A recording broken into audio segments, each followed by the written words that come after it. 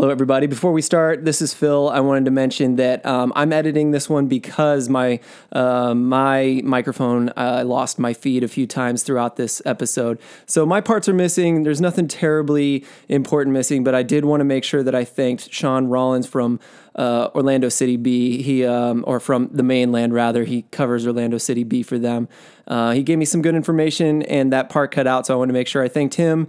Otherwise, just ignore the parts that cut out. It's not very many. It's pretty short, and thank you very much for listening. Now, please enjoy this unapproved audio clip of recently passed Tom Petty.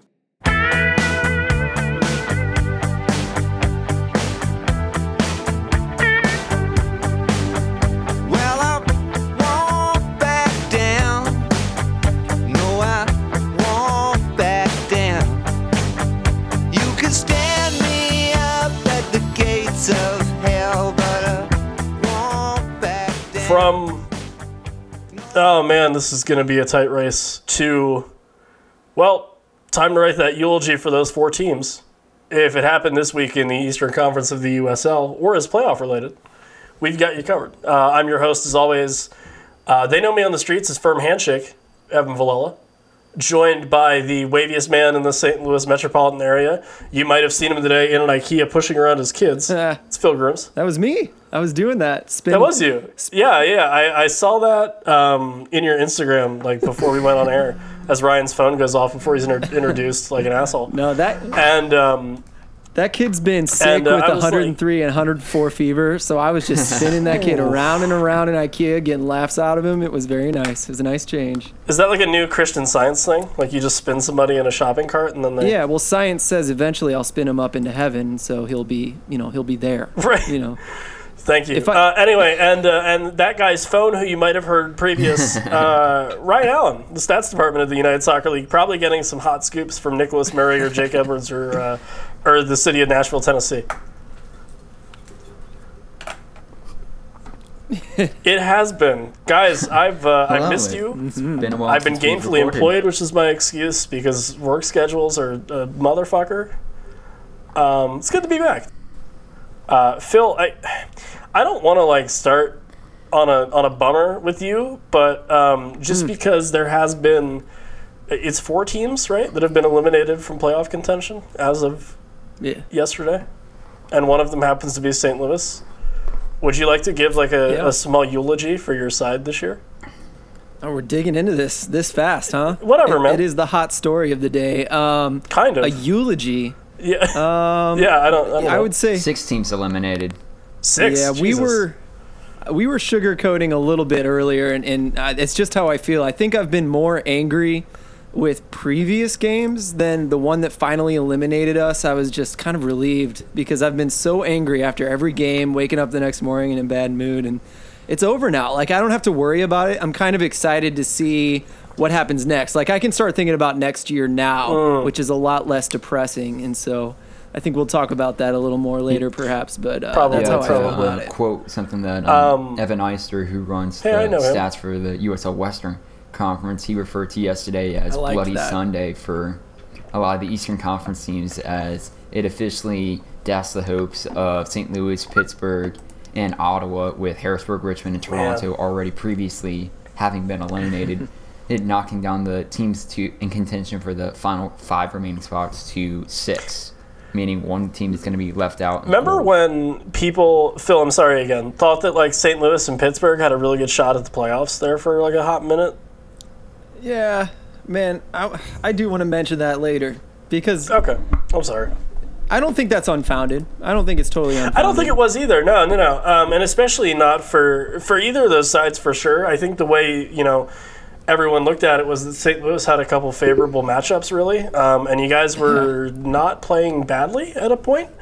But, man, especially for Pittsburgh to be eliminated really kind of swiftly like that. I'd agree. Can't feel good for those guys. I mean, I remember coming into the year, I wrote an article earlier this year comparing their ELO rating from this season to last season, and they were the most improved club on that team. Now, in terms that was improvement, that was still above a middling average in the conference, but it definitely seemed like they turned things around from where they were last year, and to be eliminated and currently sitting in 12th place 6 points behind New York Red Bulls with their 2 matches remaining. It just seems rather, at least, disappointing from where they were at the start of the season. Yeah, without a doubt. And honestly, they were a lot improved. And if I had to choose watching last year's team versus this year's team, even though this team did do a tiny bit better, I'd rather watch this year's team lose every single game than, watch last year's team do what they did. And so watching this team, it was actually a really enjoyable game. I thought there was talent. It was an interesting style of play. And so I'm curious about several things about the team. I guess I'm just going to jump into this now, if you guys don't mind. Sure. Because, yeah. Okay, so I just wonder if St. Louis just did this thing where they were always on the front foot. They were always expending full 100% energy the entire game. And all anyone had to do was kind of pick their chances. And for the most part, they were able to score on us. And I don't know what that was exactly that was doing that.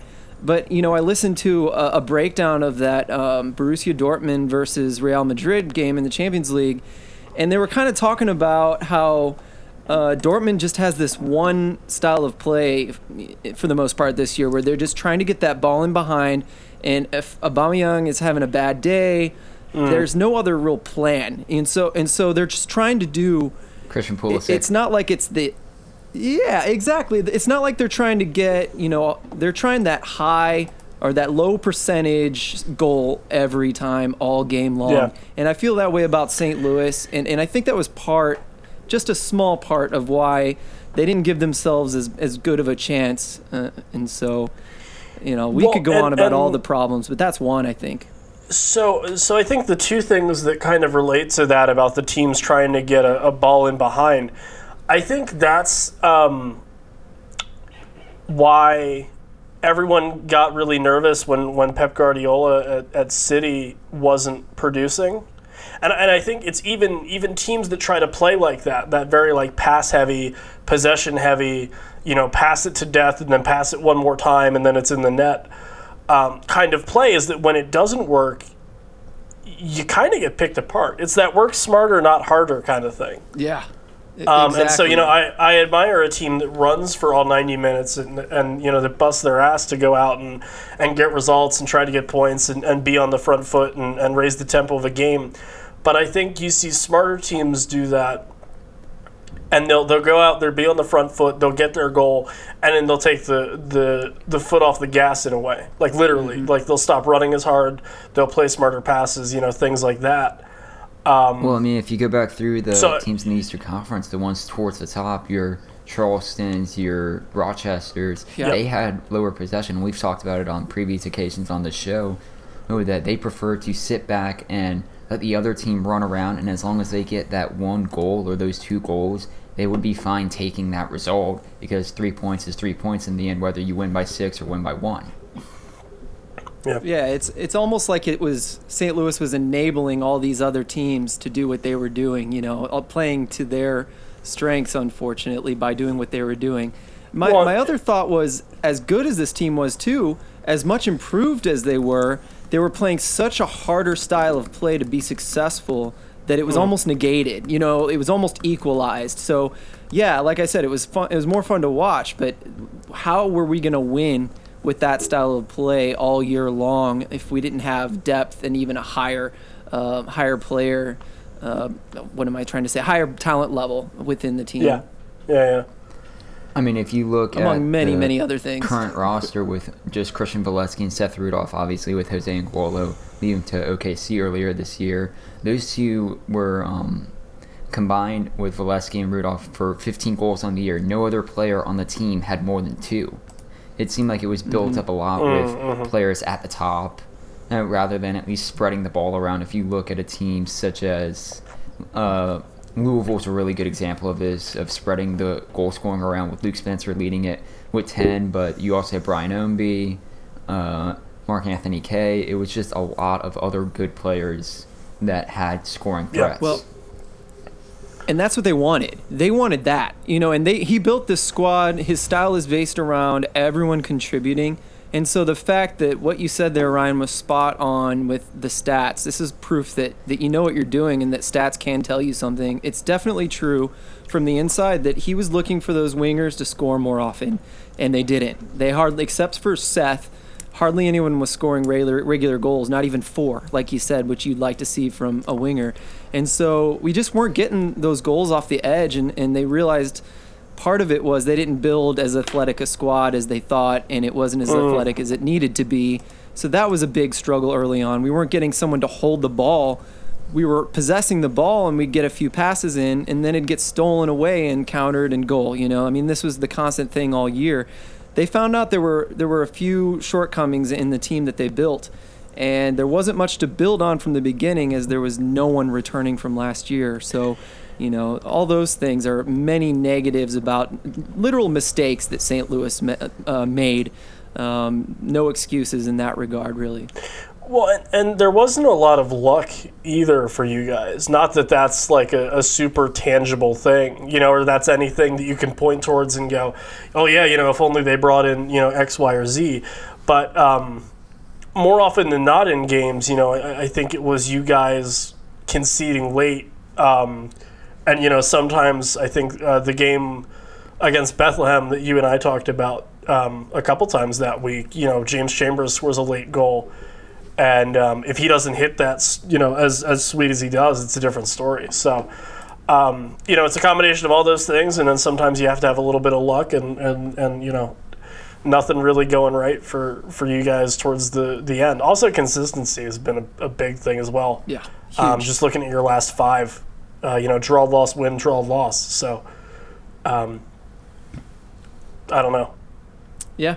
I mean, you nailed it. The consistency was pretty harsh. A lot of late draws and losses. A lot. And so to some degree, that's luck. 10 to 20% of the time, maybe that's true. And then the rest, I think, is just focus, maybe coaching, maybe I don't know. I mean, it's the other intangibles, really, at that point. And part of it, I think, is that belief.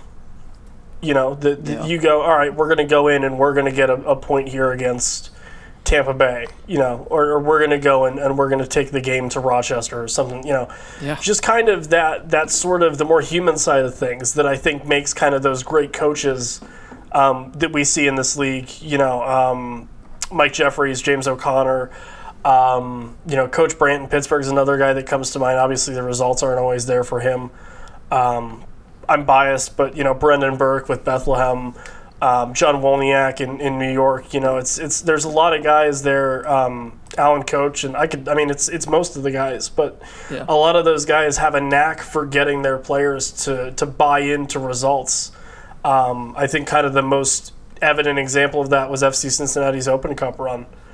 But I think that's kind of a huge part of coaching in this league. It's a huge part of coaching in any league. You have to buy into what the coaches believe in, or is what they're preaching. If the results aren't on the field and the coach is still preaching the same thing, it feels like something that the players would very quickly at least would get displeased with the coaching style or would lose confidence in the abilities of the tactics being put out. I was going back to St. Louis's season, and the longest winning streak that they had were 3 in a row at the start of the year, where they beat Ottawa and New York Red Bull 2 at home, both by results of 3-2, and then went on the road to beat Pittsburgh 2-1. But then past that, there was no other, or at least string of matches where they had more than 2 wins consecutively, or at least 2 unbeaten matches.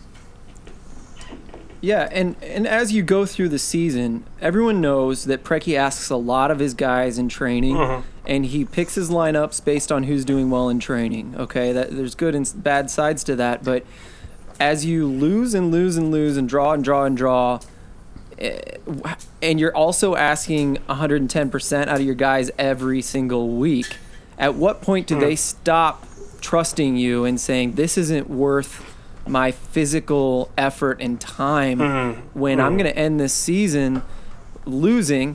My stock as a player is going to go down. All these things combined, how could St. Louis players have faith in Preki by the end of this season? And what do they think of him? Has he lost the locker room? There are a lot of rumors going around, none of which will I say on air here, because who knows if they're true.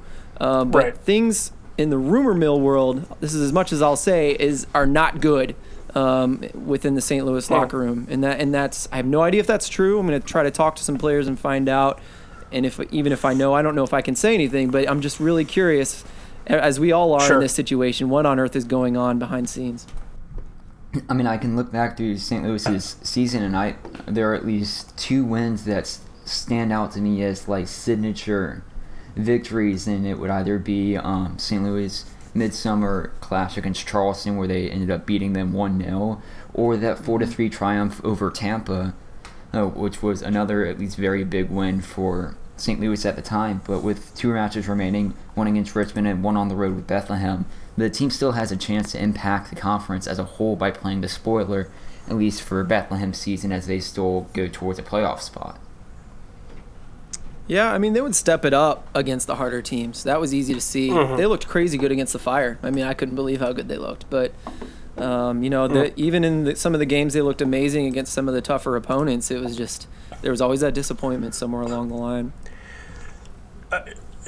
Ryan, any other, I don't know, like props or just kind of, memorials for any of the teams that got dropped from playoff contention this last week? I mean, I touched based on Pittsburgh at least earlier in the show, basically saying they are improved. I feel like the future is bright for them, that Brandt is taking them in the correct direction. But for any league, or for any new coach, it'll take time to implement their system, implement their tactics and everything. I feel like give it another season and they'll still be a good team. I feel like borderline playoffs as well. And I guess memorialized to the Ottawa Fury, who I felt like when they came into the league this year, not many people knew much about what they were going to be. Some were predicting they would be a solid playoff team. Others were saying borderline, with a slim amount saying they'll be crashing out of, or they wouldn't even be in the playoffs. And it just seems strange, like if you look and compare them to their NASL counterparts of Tampa or a fellow expansion counterpart in Reno, that they seem to be one of the more disappointing sides this season, that they had talent to make the playoffs, and to find themselves in 13th place with 2 matches to go, it seems like they were underperforming in what they were hyped up to be. Mm-hmm. And I think it's a little unfair to them maybe because the class they came in with is so strong. Especially when you looked at the Rowdies, you went, all right, they might walk over the league. Who knows? And then Reno even, they made some smart moves. They brought in the right guys, and they're sitting second in the West right now. Well, joint second in the West right now. But and their goal differentials are fucking 33, which is incredible. Like how they set a new scoring record at 69 right now. Right, nice. Leave it to this guy. No, and you know what? Even one, and I do not like doing this, so here everybody goes. Feel free to record this again. Harrisburg have really surprised me in the last month. 5 straight, win, draw, win, win, win. And it's actually really unfortunate that it's all for naught because they're mathematically eliminated, but they're right in there. It took them... And it's especially impressive coming after... Yeah. Yeah, coming after an 8-match winless skid, including 2 fixtures previously to end that, where they lost a combined 8-2 against Louisville and Tampa. Yeah, and kudos for Papa Mensah as well, getting a preliminary call-up to the Ghanaian men's national team side. So, things like that, little runs like that, as a player that can kind of give you some pride in playing is huge. Good for them. And yeah, Pittsburgh, if they don't have that ridiculous, unfortunate litany of goalkeeper injuries, I think they're in a playoff spot. For Broom to go down, and then Mitchell's, hurt, and the guys on Mongols were, it's a little shoulder thing, it's nothing serious, and then he's out for the year. And then Hunter Gilstrap has to play as a backup, Gentlemen, that being said, the more interesting race is for these last, 2 or 3 spots here. For those unaware... Yeah, the top 3 clinched. Yeah, Charlotte, Charleston, and Louisville are all in. From there, it gets a little interesting. Tampa Bay is in 4th on 46. Then you have Rochester in 5th on 44. Cincy in 6th with 43 points. Orlando City B with 42. Red Bull with 41. Bethlehem in 9th with 40. The problem being Tampa, Rochester, and New York and Bethlehem have 29 games. So an extra game there for those 4 teams, and that might be the difference, because looking at Orlando City right now, I'm not optimistic for their chances. I mean, Orlando City faces, with only 2 matches left, they face 2 teams that are in the heart of this playoff race, Tampa and New York Red Bull 2. And then if you look over at other sides like Cincinnati, they have a very favorable schedule as they do a Canadian swing to finish out the year against Ottawa and Toronto. Well, I mean, I feel like you could easily say with confidence Tampa, Rochester, and Cincinnati are safely in. And for those final 2 spots, it's going to come down to Bethlehem, Orlando City B, and defending champion New York Red Bull 2. Yeah, I think the seeding is going to be interesting because Bethlehem, they're only 3 points off of Cincinnati, and with that win, that would put them above the orange and the blue, which would be interesting. And would bump Cincinnati down to 7th and would have them match up with Charleston in the first round. Yeah. Right. So I think there's a lot at stake for all these teams. I think Bethlehem. Yeah, I'm biased. Whatever. Has the easiest road in.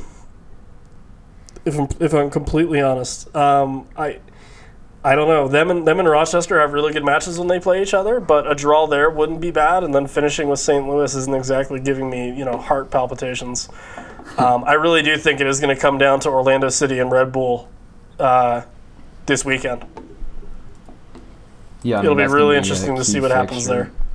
On Wednesday, there's Red Bull in Tampa, and I feel like a win there would definitely help cement Tampa or New York Red Bull's place and would potentially even bump them up to the race for even 5th place, maybe even 4th place if they can reel in, because if a win would bring them from 41 up to 44, leaving them tied with, or in fact above Rochester on a tiebreaker of wins, because they'll have 13 if they beat Tampa, and Rochester would only have 11. Yeah. I don't know, Phil. What are you feeling here? I don't know. I think I am focusing more on Orlando City B and New York Red Bulls too. I haven't had faith in Red Bulls too, and here they have been looking better. Orlando City kind of faltered shortly, so I was just looking back. I got an email. I sent an email out to one of the guys in the mainland, the SB Nation podcast. Our website rather, and he sent me a list of all the guys that they do and don't take with them from the top team down, the ones that they drop down and play there. Like when Orlando came to St. Louis, they didn't bring really anyone, and I think St. Louis won that one. I might be either won or drew that one, and so sounds right. So that's the thing to keep an eye on. St. Orlando, Louis won 2-0. Okay, thank you. I thought we won it, but I had my doubts for obvious reasons. But they didn't look good against us up there, and so I think we'll have to watch and see. Does Orlando care about USL playoffs? If they do, they might send some of those guys down to try to take the win there, and then we can have that debate about those rules. Right. But definitely, Dom Dwyer with a brilliant return to form for Orlando City B in the United Soccer League. Drop him down. So watch that, and let's talk about MLS it when it isn't happens. happening. He scores another 5 goals and a half, or whatever the hell that was, when no one cared about the USL. Kaka adds another piece of silverware to his luxurious history. Yes, yeah. Only in the USL, though, Dom. Only in the USL. I know you listen to the podcast. No, it'll be interesting because I think both those teams have the same philosophy in that they drop a lot of guys down if they have to. And they might both decide that they have to. I don't know. But do they have to because they want their guys to get minutes or playoff time, or do they do it because they care about the playoffs. I'm interested, We'll never know, but maybe they pull more the first one than the second one, but I think there's pride involved in a way. Pardon the pun. I hope so. I mean, they saw what happened last year with 2 MLS 2 sides making the finals, so it's not unheard of to see success for MLS 2 sides at this level, and maybe they pull a Los Dos from 2015 where they almost just stack their roster with at least MLS bench players to help kind of tip the odds in their favor. Or I know Swope Park Rangers in the West could definitely go through a really good loan system to build them up for the playoffs. Mm-hmm. Well, and I mean, even go for it. Okay, cool. Yeah. Hi, Sean.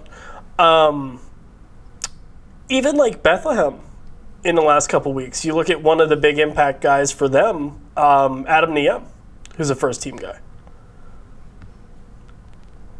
pulling the strings in the midfield. So, Jake McGuire is there from the first team, and Derek Jones. So it's not unheard of for these teams to experiment. Especially Orlando City B has a bit of a reputation for being the team that fluctuates their MLS guys the most. So that'll be interesting for sure. They did have the highest number of players used. Yep. Let's see what else we got going on here. Oh, hey, Romario Williams gets another call-up for Jamaica. It's basically just status quo for him at this point, right? There's at least like a or B on the multiple choice question there for Charleston. Like, it's not just, it's going to be to Romario and, like, good luck stopping him. Like, there's at least an out where they're like, we might play a through ball. You never know. Yeah. Right. Isn't that terrifying? That has to be terrifying, right? Like, a bit of a history lesson. Brendan Burke, the Bethlehem Steel head coach, has coached Corey Herzog pretty much like since he was 16. He said up until he got his like BA in college, and he said, Corey got a goal, to which I quickly replied with, well, when doesn't he? To which Brendan Burke knowingly laughed at me and kind of cried a little bit at the thought of Corey Herzog being unable to not score. Which, by the way, just real quick, guys, I'm trying to be kind of like on the low radar optimistic about getting into the playoffs here, but at the same time, I do remember another game late in the season from last year where Bethlehem played Orlando City B and only needed a point and couldn't get it. So, as two outsiders, for myself, how are we feeling about Bethlehem Steel's chances here? I think it's just that thing they've had all season, which is, you think they're gone, you think they're done, or you think you got them, and then at the end they kind of just pull it out. And so I wouldn't shut them down at all. I feel like they have a little more gumption than New York Red Bulls, and they probably care more than Orlando City B. So that's what I would give them, is exactly that. And is that a leadership thing too? Coach? I sincerely think it's coach and youth, like I've been saying all season. I really think it's those two things combined. Well, and I think the X factor, and I think it's crazy that there hasn't been more, and maybe this is partly my fault because I'm the guy that writes about the fucking team, but like James Chambers is 30, he's Irish, he hates losing. These are general things I know about him. And he's a little bit grumpy. Perfect. Dad. I think that has a lot to do with it. Is that team every week has a guy who doesn't care about MLS, really. That's not what he's there for. This is his ceiling, if I'm honest. And he's here to make the most out of it. And to develop those guys. Like, I think he takes a lot of pride in developing Derek Jones and Anthony Fontana and to a lesser extent Austin Trusty, but at the same time, I think it's every week he wants to make sure that these guys are playing their all for this team, regardless of where they're from, and I think that's had a huge impact on the players. Well, imagine a team full of young guys like we talked about, and then that guy who is like either the father figure or he's that middle management guy that's been around, and you don't want to let the guy down, and he's on the field working just as hard as you, pushing you, and he's the guy you don't want to let down or have to look in the eye after you miss a easy shot or you make that turnover. That speaks volumes to have that combination, because you put him on St. Louis full of, there's plenty of guys over 25 on that squad. You screw up with Chambers and he gets really pissy and you just say, well, screw you, James, I'll get it next time. There's a big difference between those things. Yeah, I'm feeling very confident with Bethlehem so far this year, or at least with their remaining schedule of Toronto FC to Rochester and St. Louis. I think that's, at minimum, you get 7 points out of those fixtures, and that would put you easily in a playoff spot. Yeah. At the end of the season, and at least you're in a better position than New York Red Bull 2 and Orlando City B, which is the two clubs I think will come down to the final two spots in the Eastern Conference. And when they face each other, that's going to go a long way in determining where the seeds will be. I feel like the playoff picture for these will be, as it was last year, completely finished on the final day of the season. It's the way we like it. It's because it has to be, though, isn't it? I hope so. Yeah, it would have to be that way, right? Most teams play on a Saturday, and then there are a few matches on a Sunday. Oh, right on. Okay, I didn't know what you meant. I was like, well, yeah, it's the last week of the season. Of course it's Bethlehem, finished. St. Louis is a Sunday one, and I feel like the picture will be officially set after that Sunday one rather than after the Saturday pictures. Cool. That's cool to play for the win. You got to play for the win on the last day. At home again, by the way. Pitch invasion. Same thing last year. I'm sure there's a couple of guys in that locker room that are going to know how that feels. Oh, man. I want St. Louis to play the kids, so I don't know. It may not be that exciting. Hey, man, you saw what that did for us when we were at your park, so I don't know. Or no, better yet, when you played all the young guys against Pittsburgh and still what drew. Oh, Mike really enjoyed that. I thought I'd bring it up for him. He might listen to this. Yeah, no worries. I can talk about that all day. Anyway, so the league themselves, the USL Communications Department, hello, Nick, have started to do their player of the year, coach of the year kind of stuff. It's like a top 5. So I tasked Ryan to figure out how that would look for us as far as we're concerned. So we're going to run down the Eastern, well, because I don't know, there's only one conference. So I'm gonna run down the list, and then if you guys just want to kind of give your guy, if you will, then we can move on from there. I'd like to get through this decently quickly, so here we go. We will start with the back, as you do, goalkeepers. So Earl Edwards Jr. from Orlando City, Cody Mizell for the Charlotte Independents, Angelo Cavalluzzo from TFC2, Mitch Hildebrandt from FC Cincinnati, and Tomas Gomez for the Rochester Rhinos. Real quickly, I want to say with the list of players we have right here, these are the ones that I chose out for the list that at least stuck out to me for talking on, and then that we would narrow it down to. So I try to grab a player from at least every team to be recognized. Yes, everyone is represented here. Not in each category, but there is one guy from each team that does make an appearance. Yeah, it is good. I'm actually really happy with this list as well. So I guess I'll start. The East. I think there's an honorable mention for Angelo Cavalluzzo for doing the most with the least, right? But I'd agree. You really just can't ignore Mitch Hildebrandt here again.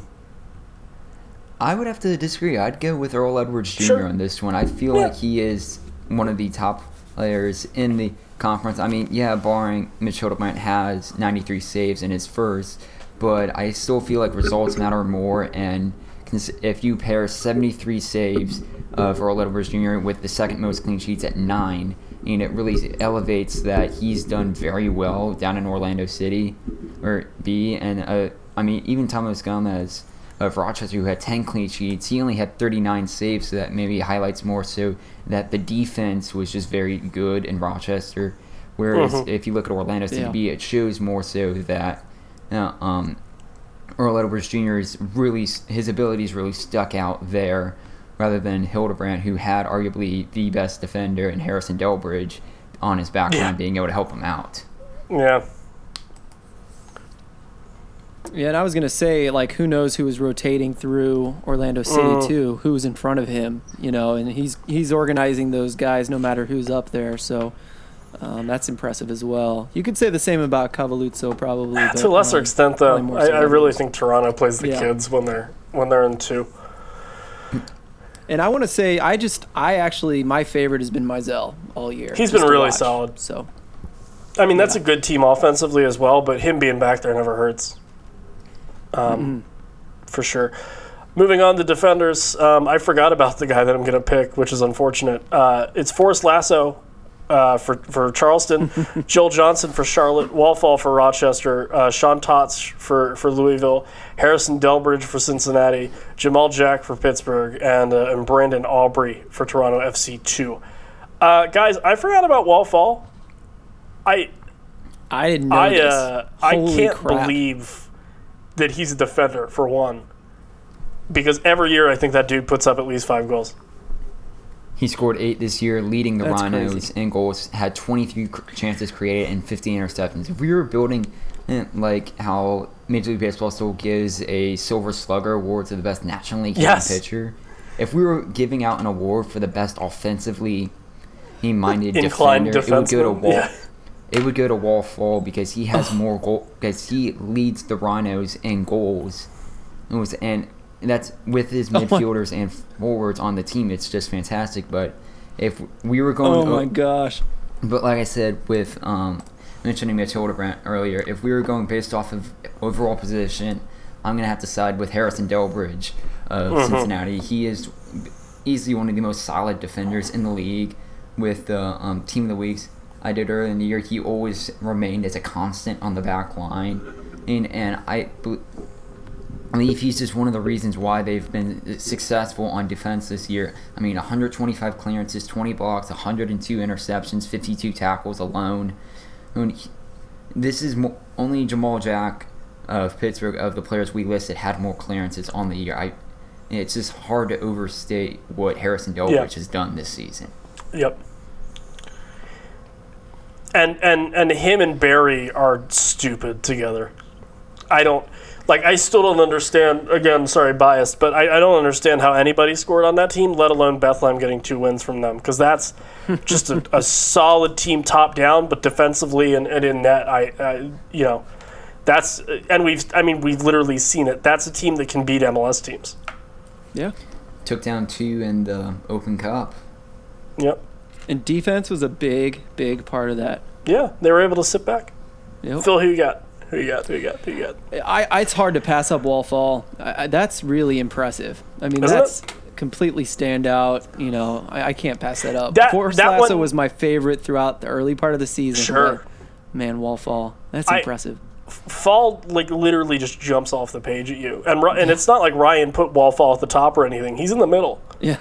But you see 8 goals, team leader Rhinos, and you're like, wow, that doesn't bode well for your forwards, for one.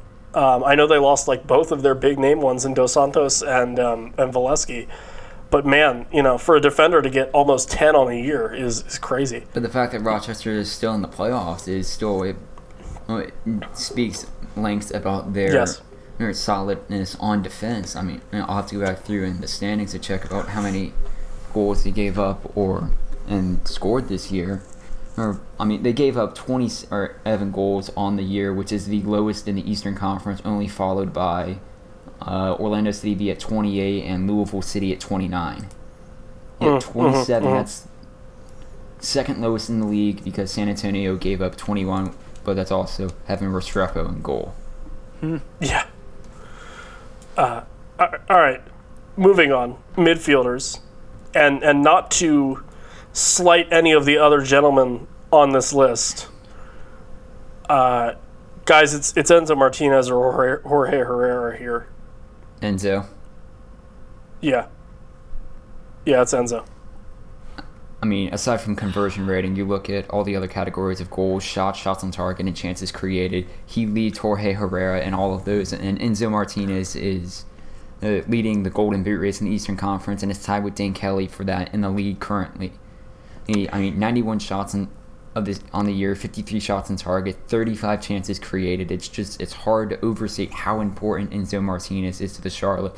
And this isn't going anything against Jorge Herrera, who is equally just as important to Charlotte, scoring 12 goals on a high conversion rate of 31 and just as many chances created at 34. It's just Enzo has been the focal point of the Charlotte offense this year. Phil, I think the USL has a weekly bet that, they just can't put Enzo Martinez in the team of the week, or in the voting for player of the week, because they'll just win every week. I don't remember a week where this guy didn't make news in some way, shape, or form when he played. Yeah, it's a good point. Being said, let me actually give credit to the other guys on this list, other than Enzo and Jorge. Oscar Jimenez as well. Dude, was like the driving force for that Louisville offense. Leads really. the Eastern Conference in chances created for Louisville, and this guy following it is second place in the Eastern Conference in chances created. Yep. Kevin Kerr, I don't think Corey Herzog makes as much noise as he does this season, or just in general, without Kevin Kerr. No. No. Those guys have a really bizarre understanding of each other, in a good way, for sure. Could say the same thing about Enzo, right?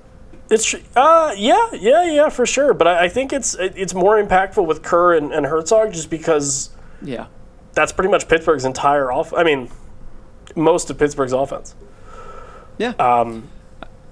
Justin Portillo as well, another guy under the radar, but 1,500 passes on the year is ridiculous. As well as 6 goals and 6 assists. Leads the Eastern Conference in passes. Yep. Brian Ownby, another guy, probably could have had a better season, but 4 goals on 44 shots and 36 chances created, not bad. Frederico Sakiri, I would love to see what he does with better talent around him, playing for a pretty stripped Richmond team. Mm-hmm. And then Marcel Schaefer. Thank you, Matt, from Unused Subs for the tip. But the former Wolfsburg man, 9 assists, acclimating to life in USL very easily. Just deadly. Converted right back too, I think. Left wing back, if I'm not left mistaken. Wing back yes. with Wolfsburg. Yes. So not a huge jump, but definitely fun to watch for sure. Good pickup for the Rowdies. He would just shine. He would just shine above everybody else suddenly in a game where you're just like, holy crap, that guy. He gets a ball and then you're like, all right, now that's how he can. It's he's unbelievable. And he always seemed to be the go-to for a free kick specialist, and part of the reason why he had so many assists were crosses into the box or any cross from a corner he took. And just one of the more solid players here in the Eastern Conference, but behind Enzo Martinez. Sorry, go ahead. And just very responsible defensively as well. I think kind of the peril for a lot of those guys that are very good attacking-minded defensemen is that they get caught upfield a lot. But Schaefer, doesn't strike me as that type, and maybe that's credit to the organization of the Rowdies' defense. But he seems 29 interceptions on the year for Schaefer. Yeah, he's given a long leash, and that's justified. Well, and he was a wing back, so he's used to getting forward and getting his ass back. So I guess just at his age, I was kind of like, all right, maybe, but proves me wrong. How hard is it? Also, though, it's impossible to pick the best midfielder, right? It is because midfielders they're given the job. They're given so many jobs. It's a very thankless do job. So much. Yes. And it's like, which stat do you want to pick for a midfielder? Because if you want to combine them all and find an average, it is impossible to nail down what makes a midfielder the best, let's say. Because, man, I think we could do a top 10, a top 20, and still keep going with awesome midfielders for different reasons and different categories. So, and even the role they play on the team of either an attacking midfielder or a defensive midfielder. Exactly. I mean, the players I listed here were more based off of their offensive production to the team, but it can't be overstated how important these guys are when they play on defense. Like we mentioned, Marcel Schaefer and other various defenders here in the Eastern Conference, Frederico Sakiri is another decent one, and for Richmond. But like you said, Phil, it's a thankless job, and a lot of the best midfielders, or at least the ones who can do two-way offensively and defensively. Yeah. Now, bear with me. This is a bit of a longer list because there's so many good ones. Forwards. I will start with Romario Williams for Charleston, GB Fall for Cincy, Danny Koenig for Cincy, Georgi Hristov for Tampa, Corey Herzog for Pittsburgh, Corey Burke for Bethlehem, Rapapa Mensah for Harrisburg, Steven Dos Santos for Ottawa, Haji Berry for Orlando City B, Seth Rudolph for St. Louis, Junior Flemings for Red Bull 2.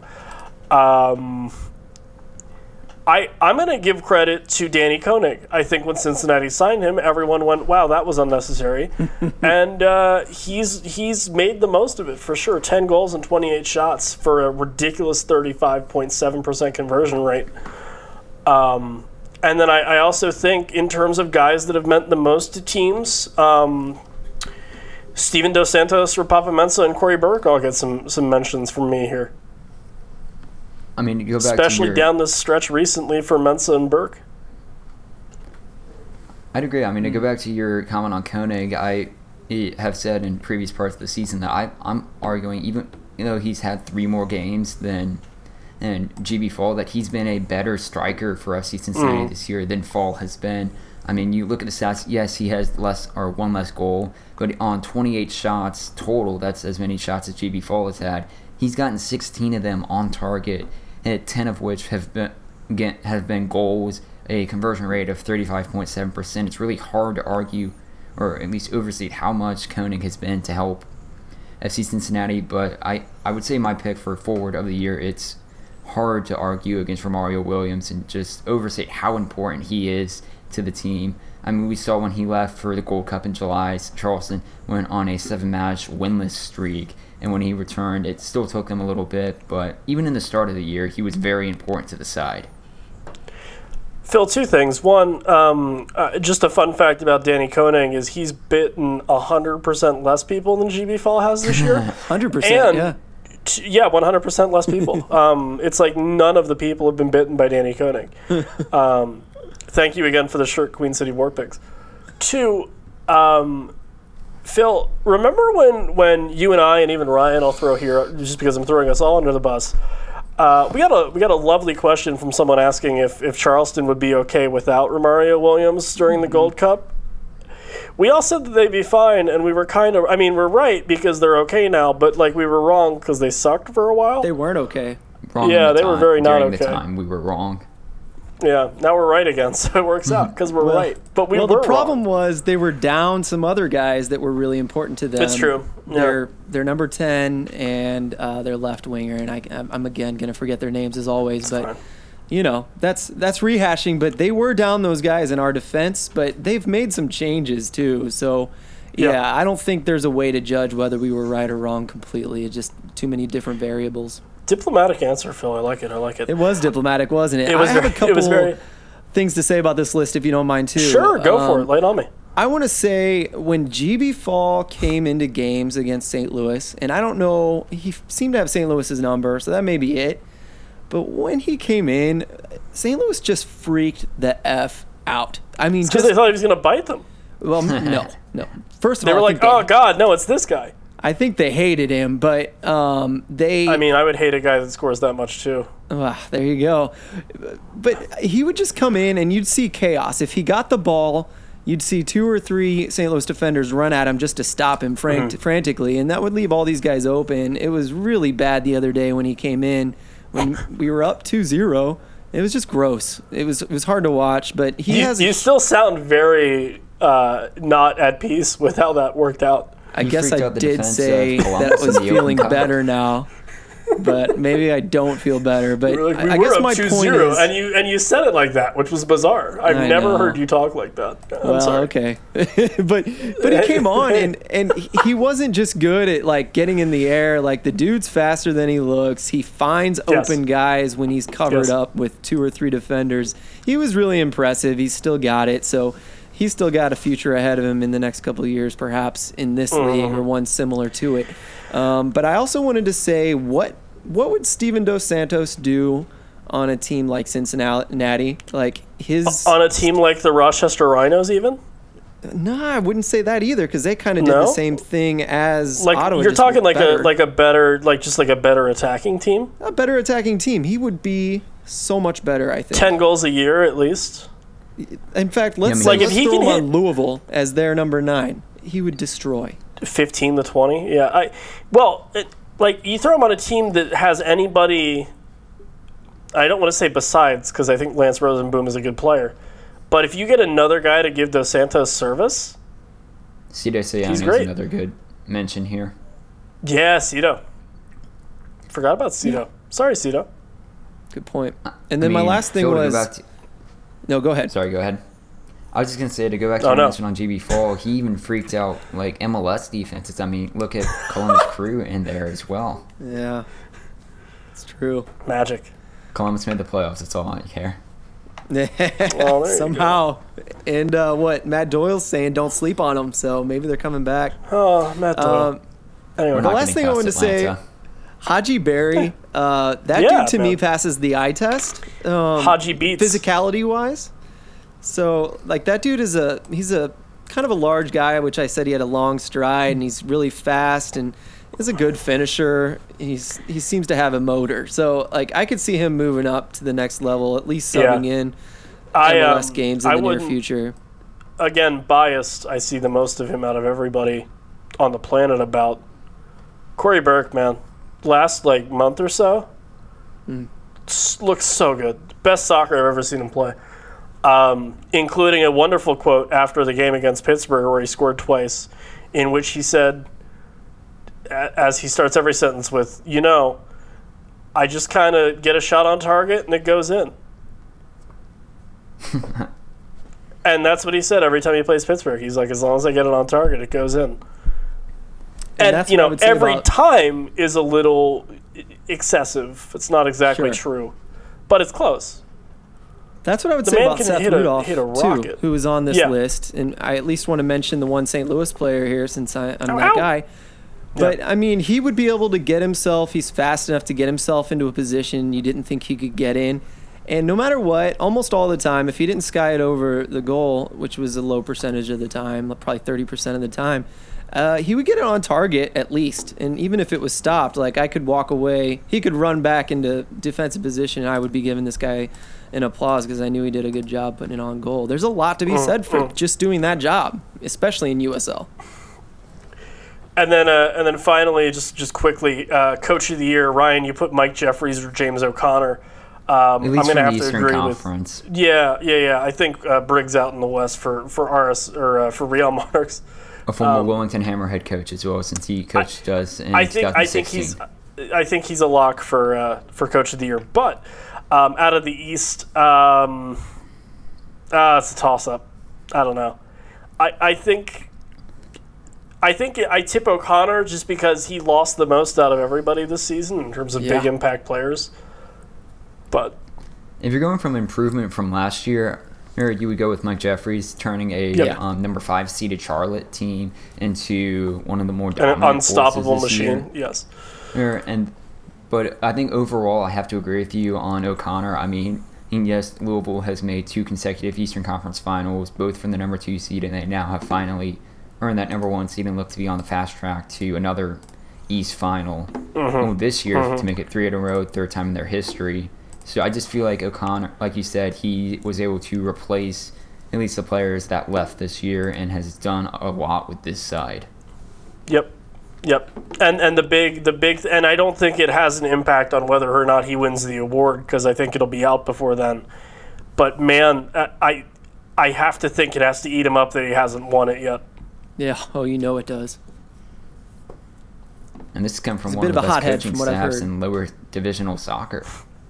Yep. Nice enough guy when I talked to him, but yeah, he definitely his referee rant last year was beautiful. Yeah. If you're looking for a good clip there, definitely search that one out.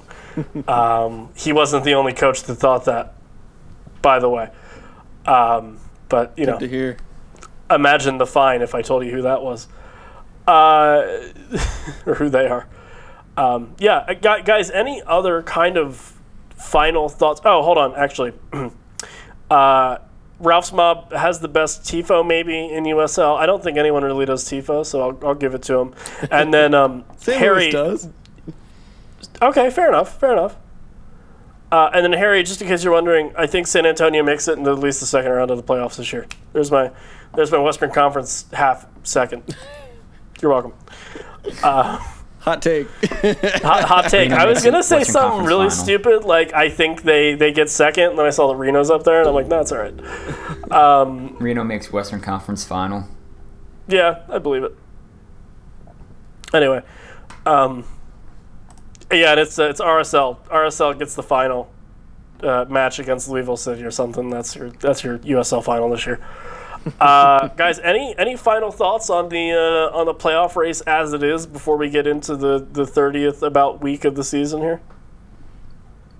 I'm excited to see who's going to play who and to be able to talk about and think about, what qualities each team brings and how they'll match up with each other. Especially in playoffs, it's magnified a little bit, not just in what we look at, but the level of play is going to go up because the guys are excited and want that win. So I'm really excited about the playoffs this year. I think a very interesting, and just because I talked about Matt, yes, I did. I talked about that with Matt, and I didn't even think about it. The Rowdies are adjusting from a two-leg playoff system to a one-off playoff system. I mean, the one-off playoff system just heightens everything in the league. Phil, when 80% of your teams make the playoffs or whatever the hell, and you split up your season twice, and there's whatever. Who are they? Antitrust, whatever. There it is.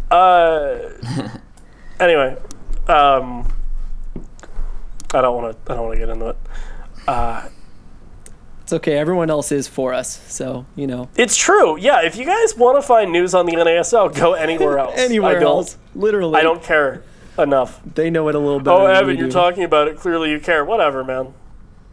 Fucking the brand of the Cosmos will never die. We're gonna rescue 2 NASL teams. Can't wait for Bolu and Mickey to come back to the USL. I'm here for it. Look forward to seeing you guys next season. Yeah, Ryan, anything else? Any weird stats you have for us before we get out of here? Putting you on the spot, sorry. Going back through the forward list, I know as of right now, Corey Herzog slightly edges Enzo Martinez for the most shots in the Eastern Conference this year with 92. Martinez only has 91 right now. Comes through for me every time. The most dependable man in the Carolinas, Ryan Allen. It's good stuff. Yeah, anyway, this has been an episode. I don't know which one. Whatever. Lost track. 28. Ryan says it's 28. 28 works. This has been episode 28 of Eastern Conference Confidential. You can find us on Twitter at ECCPod. We're also part of the Beautiful Game Network podcast, which is a bunch of podcasts that post more frequently than this podcast does. So feel free to listen to those guys. I know Phil does that in his spare time. As do I, of course. Gotta get the feel for everybody around the league before you talk about them. Ryan, where can people find you on Twitter? And if you could please not mention the airport code Wilmington being ILM, that would be great. So you guys can find me on Twitter at ILM_Ryan, mainly tweeting about stats and articles from Indomitable City Soccer where I write under the same name. If you have any thoughts on the list we have here, send it my way since I'm the one who created the list. Oh. All right, well, Phil, if people want to keep it wavy in their daily life and they would like a gentleman, a fine gentleman from the St. Louis metropolitan area to do that with or for them, I don't know, where could they do that? Yeah, I'm a calming presence, so if you'd like to come to St. Louis and keep it wavy with the rolling of the Missouri and Mississippi River, you can find me at PHILLGROOMS, Phil Grooms, and I also run STL Soccer Report in St. Louis. So the storied waves of the Missouri and Mississippi rivers, the brown, which you murky, can catch, muddy, polluted waves. Some really good you catch some really good waves out there. Shaka, brah. Yeah, brah. The amber waves. Hey, baby, if you wanna, for whatever fucking reason, I always struggle to think why people would want to listen to me more after after this podcast. At Villela BSFC, V as in Victor, ILLELLA BSFC, like the club that I write about. No, I don't stick for soccer. Thank you for coming. Or Brotherly Game is where I write things. There I do actually stick to soccer. So if you want me to stick to soccer, I guess you can just read things. I also live tweet games from there, which is exciting because they're verified and I am not. So, nothing like a blue check mark next to everything you tweet. Yeah. I think I covered all of our plugs, so I think we're good to get out of here. On behalf of the Waviest Man at St. Louis, Phil Grooms, on behalf of the USL Stat Department, they know him as binary code on the streets of Eastern Carolina University, the mean streets.